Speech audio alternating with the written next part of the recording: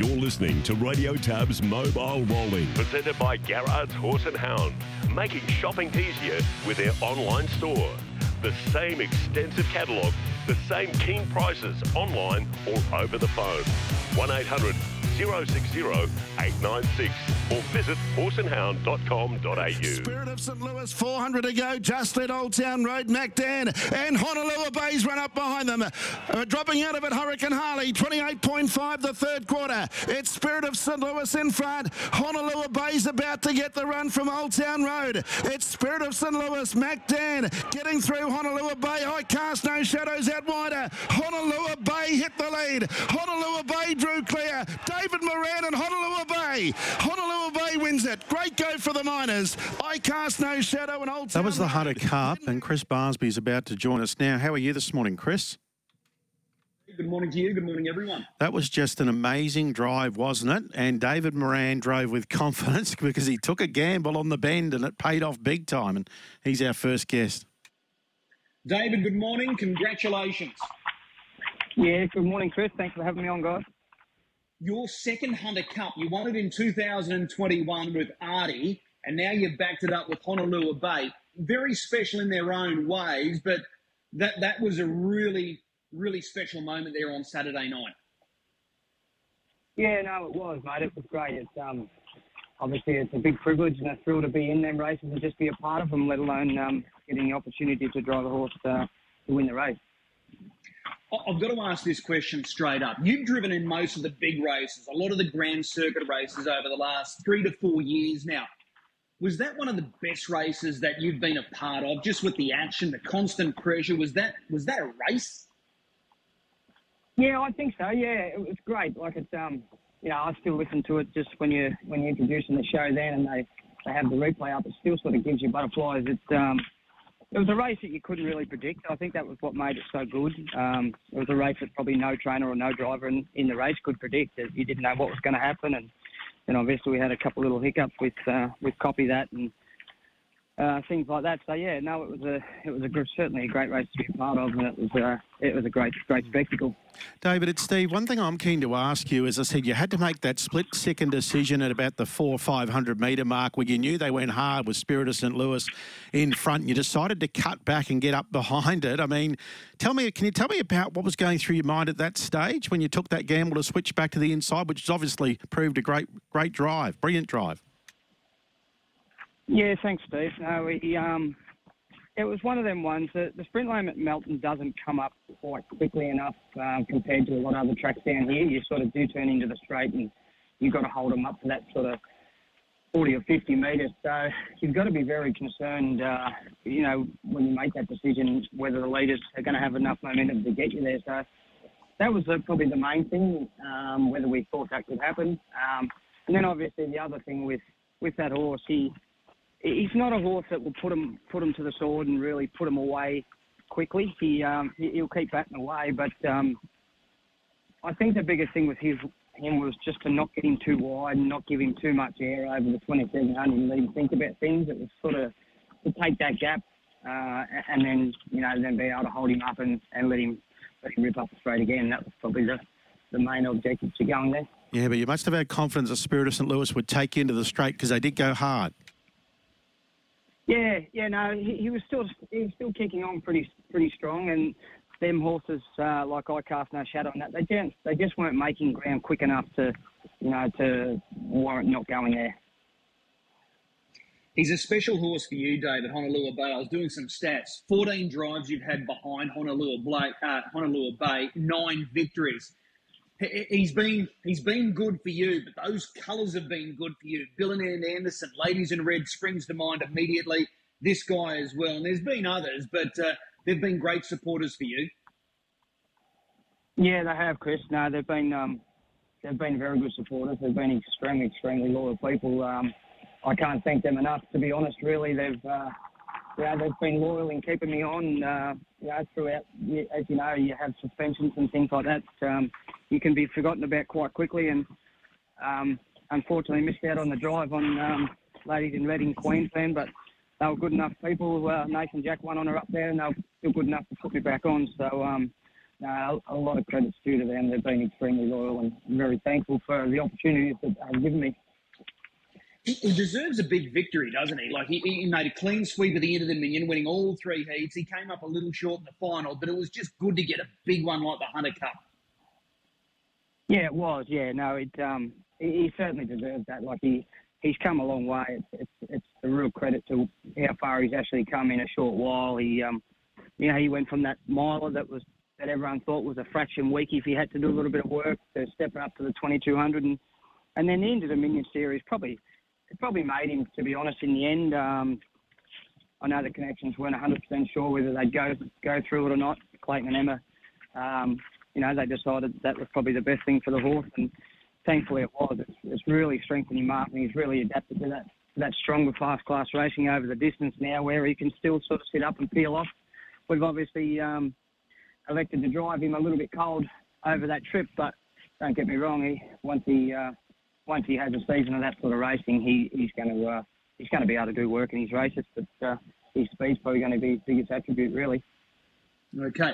That being said, I'm really interested to hear that, because the Miracle Mile comes up in a couple of weeks' time now, and if he's coiled away, driven like he was driven there on Saturday night on that big track, he is going to be lethal.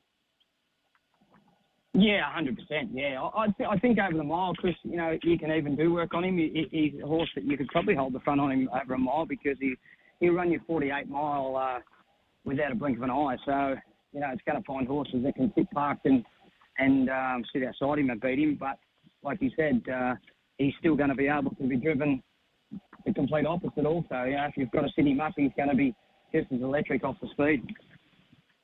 Okay, I want to ask this question. The biggest hurdle that you're facing with the Miracle Mile is the stablemate, Captain Ravishing. If you were sitting on Captain Ravishing's back, do you give him a fright? Oh, look, I think you get close, no doubt, but I just think it depends on how they run the race. Like, if Captain Ravishing's got to do a bit of work and you're sitting on him, yeah, 100%. We definitely give him a fright, but them races, as you know, they all come down to draws and luck in running, and they're not machines. At the end of the day, they're not unbeatable. And if a horse like a Captain Ravishing, I was only saying to someone yesterday, if them horses have got to sit parked in a 48 mile, it can be extremely tough for any horse. So he's not past the post, is he, Captain Ravishing, in the weeks to come? He's got the Chariots and then the Miracle Mile, but you're going up there with an attitude, by the sound of it, that you can win the Miracle Mile. You're not put off by Captain Ravishing, given the right circumstances. Yeah, exactly. Yeah, no, I think so. I think he's an extremely very special horse and very talented horse, and who knows? I could look silly in saying it. He might be the best we've ever seen, but I think when they come up against the big boys, it all comes down to, like I said, a little bit of luck in running and barrier draws and that sort of stuff. It can play a massive part in them sort of races. Until he's done it and faced the big boys, it's very hard to say too much. It's a great point you raised there, because what we're seeing with Captain Ravishing is simply breathtaking. No two ways about it. But he is racing his own age group. So, he's got the Chariots, which is his age group, but then he's got to step it up and he's got to take on the big boys. And it's a quantum rising grade. Yeah, definitely. I think you see it over the years. You get a lot of horses that come out of that 3-year-old age group and they go into that 4-year-old. And don't get me wrong, some do adapt quite well, but others that can just take that 12 months for them to adjust. And like I said, it doesn't take much to get a really, really strong mile there at Menangle. It can be quite difficult if you've got to do a bit of work, but time will tell, I guess. Yeah, absolutely. The other unsung hero with this victory on Saturday night regarding Honolulu Bay is Sam Stewart, Emma's brother. He does a lot of work behind the scenes, in particular with this guy, and it was great to see him there, at the forefront at the presentations there on Saturday night. He's put a lot of time and effort into Honolulu Bay, so it was great to see him getting some recognition. Yeah, it was. It was terrific, actually. I guess sometimes you probably don't get the opportunity to savor the moment, and thankfully Sam did that on Saturday night. He's obviously a massive part of the stable and been for a long, long time. It was really good to see him there, and there's a lot of people, I guess, that work behind the scenes in a lot of stables that they don't get a lot of recognition, and them stables, they've got a lot of horses. They've got to have good staff behind them, and Sam's one of them, and it's just, it's extremely good to see him get some credit. It's very well deserved. I want to ask this question on behalf of Steve, but I'm sure he's very inquisitive about this. You've driven a lot for Emma and Clayton. What is it about Emma and Clayton that just, where they just keep producing these star horses that just keep turning up, big race after big race? What do they do different? Yeah, I'm not sure, mate. I think obviously the breeds, it obviously pays a big price. They go to sales and they're buying the horses that they want to buy, and they're buying very well-bred horses, and they're getting people like Bill and Ann Anderson, just for example, that are breeding exceptionally well and sending their horses there. Obviously, their training regime works quite well. They have them extremely fit, well matted, and well gated. When they go to the trials, let alone the races. So it's a big credit to them. With their training program, that's for sure. I'm sure they have, like we said before, they've got plenty of good staff, and they can work a lot of good horses together. It makes a big difference, I'm sure. Yep. Well, congratulations to you. Congratulations to the team involved with Honolulu Bay. Next stop, Sydney for the Miracle Mile. Before I let you go, we've seen it across the weekend. Your old mate, Artie, up there winning on debut. Any thoughts? Yeah, no, it was really good to watch. He looked good. He obviously takes a couple of runs to really warm into it. So, I was pretty impressed with what I've seen first up. He seemed, he looked really good.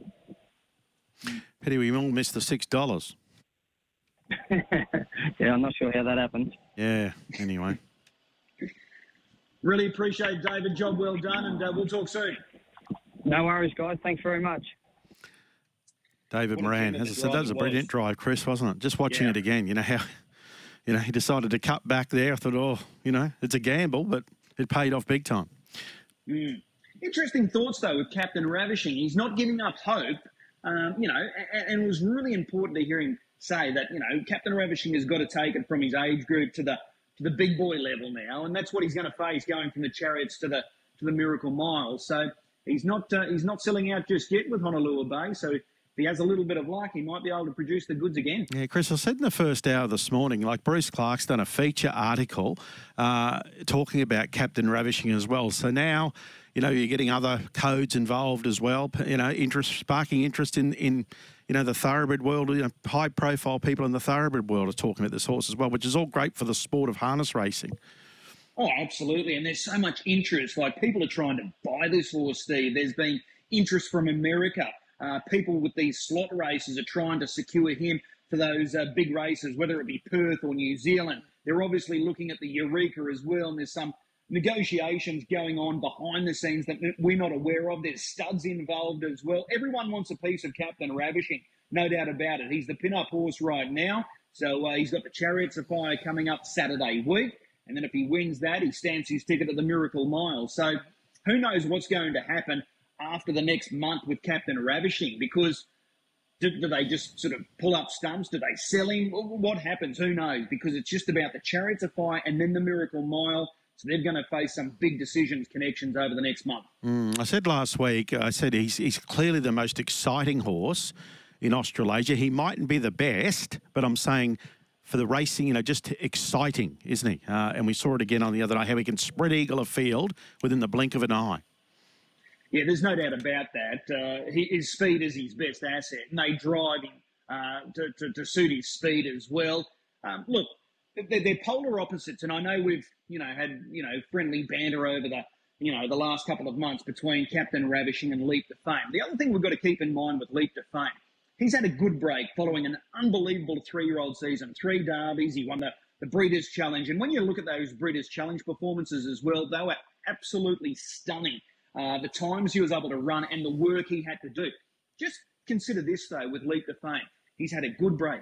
There's no reason, Steve, why he's not going to come back bigger, stronger, more mature, and he's by a sire where they just keep getting better and better in better's delight. So, look, Grant's the polar opposite to Mark Pitt as far as driving style is concerned. Mark likes to rev the engine as much as he can, where Grant will look after his horse. So it's like comparing apples and oranges, but it's going to be fascinating. If these horses remain on the track and have some big clashes, I think it's going to be great for the sport going forward. The scorecard, they've raced 3 times, 2-1 in favour of Leap to Fame. So when are they likely to meet again? I know Racing Queensland officials, they've got their big race during the Constellations of the Rising Sun. Do they issue invitations to Leap to Fame and Captain Ravishing? Will Connections accept for Captain Ravishing? We know Leap to Fame will, because he's based here in Queensland. So, again, like I said, there's so many big decisions that have got to be made with Captain Ravishing within the next month. And can I ask you this question? Did Harness Racing Victoria program 1,200 metre races for Catch a Wave? No, but consider this, though, with Catch a Wave. And he backs up on Saturday night. He goes to Menangle. So for the first time, he steps outside of his home state. He could have gone there and tackled the Bonanza and run into Captain Ravishing. He could have run a really good second, beaten half head, half length, 10 metres. Does that get him a spot in the Chariots of Fire? No, it doesn't. He'll probably go a career best performance, probably running second to Captain Ravishing. But I think he made the right move. He took the smaller fish is the better approach attitude, Andy Gath, electing to concentrate on that race. He can win that race, and then he can go up to Sydney and tackle the Paleface and then hopefully get into the Chariots of Fire. I think it was a masterstroke move on Andy Gath's behalf to focus on that race rather than tackling Captain Ravishing, knowing that this big target's just around the corner. I had something on Old Town Road in the Hunter Cup, and I said to Wendy, I said, this horse will win from this position. I just thought, given they went hard, he got around there fairly cheap outside the leader who had to capitulate, Spirit of St. Louis. But then, as we mentioned, the brilliant drive, Honolulu Bay. But he's obviously improving with every run. Maybe just needs one more. But I thought he was very good. Yeah, no doubt about it. As soon as they open markets for the New Zealand Cup later this year, Steve, you want to be getting on. And whatever you had on Saturday night in the Hunter Cup, you want to double down and go again for the New Zealand Cup. This is a genuine Grand Circuit star of the future. Every time he goes to the track, he seems to get better and better, and that run there on Saturday night was outstanding. So he's probably likely to go back to New Zealand now. He'll tackle that slot race over there at Cambridge. So some great signs there from Old Town Road, but the New Zealand Cup 2023, that's the key race for him. One final question. Sean Grimsey's been very patient waiting. Just copy that. What happened there? He's in the running line. Obviously, he worked hard early anyway, so he's always going to be a sitting shot. But what happened with him? Copy that. Well, he just seemed to choke off. It was quite aggressive. When you look at that lead time compared to some other lead times at that same distance, I think it was 5 or 6 seconds faster. So they took their shot. They thought, Spirit of St. Louis normally hands over. In the week leading up to the race, they made it abundantly clear, the Connections of Spirit of St. Louis, that they were going to hold. So I think it was just one of those sort of racing incidents, Steve. They thought the lead was there. It wasn't. In the end, it was to the detriment. He choked off. He had that little minor bleed. So he's due to fly home tomorrow, and he'll be set for that slot race over there as well. So hopefully there's no major issue. The camp are reporting that all is okay. He's come through the race as good as can be expected. But I think it was just one of those sort of racing incidents, Steve. It was just a genuine race. Everyone was out there to win, and someone had to, it took a toll on someone, and unfortunately it was copy that. Yeah, you knew watching it. They all come from the back half of the field, didn't you? Sean Grimsey's with us now.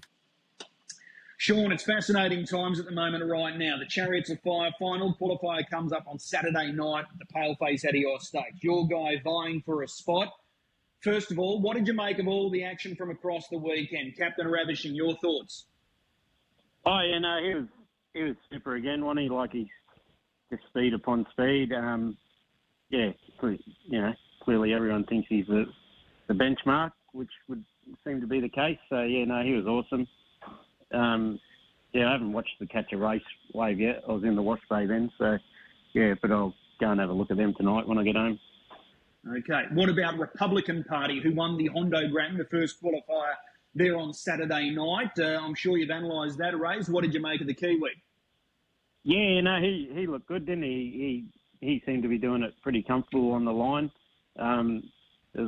The second or third horse were good in behind him, getting to the line, but yeah, like young Carter seemed to have his horse on a good hold. So yeah, I thought he was pretty impressive.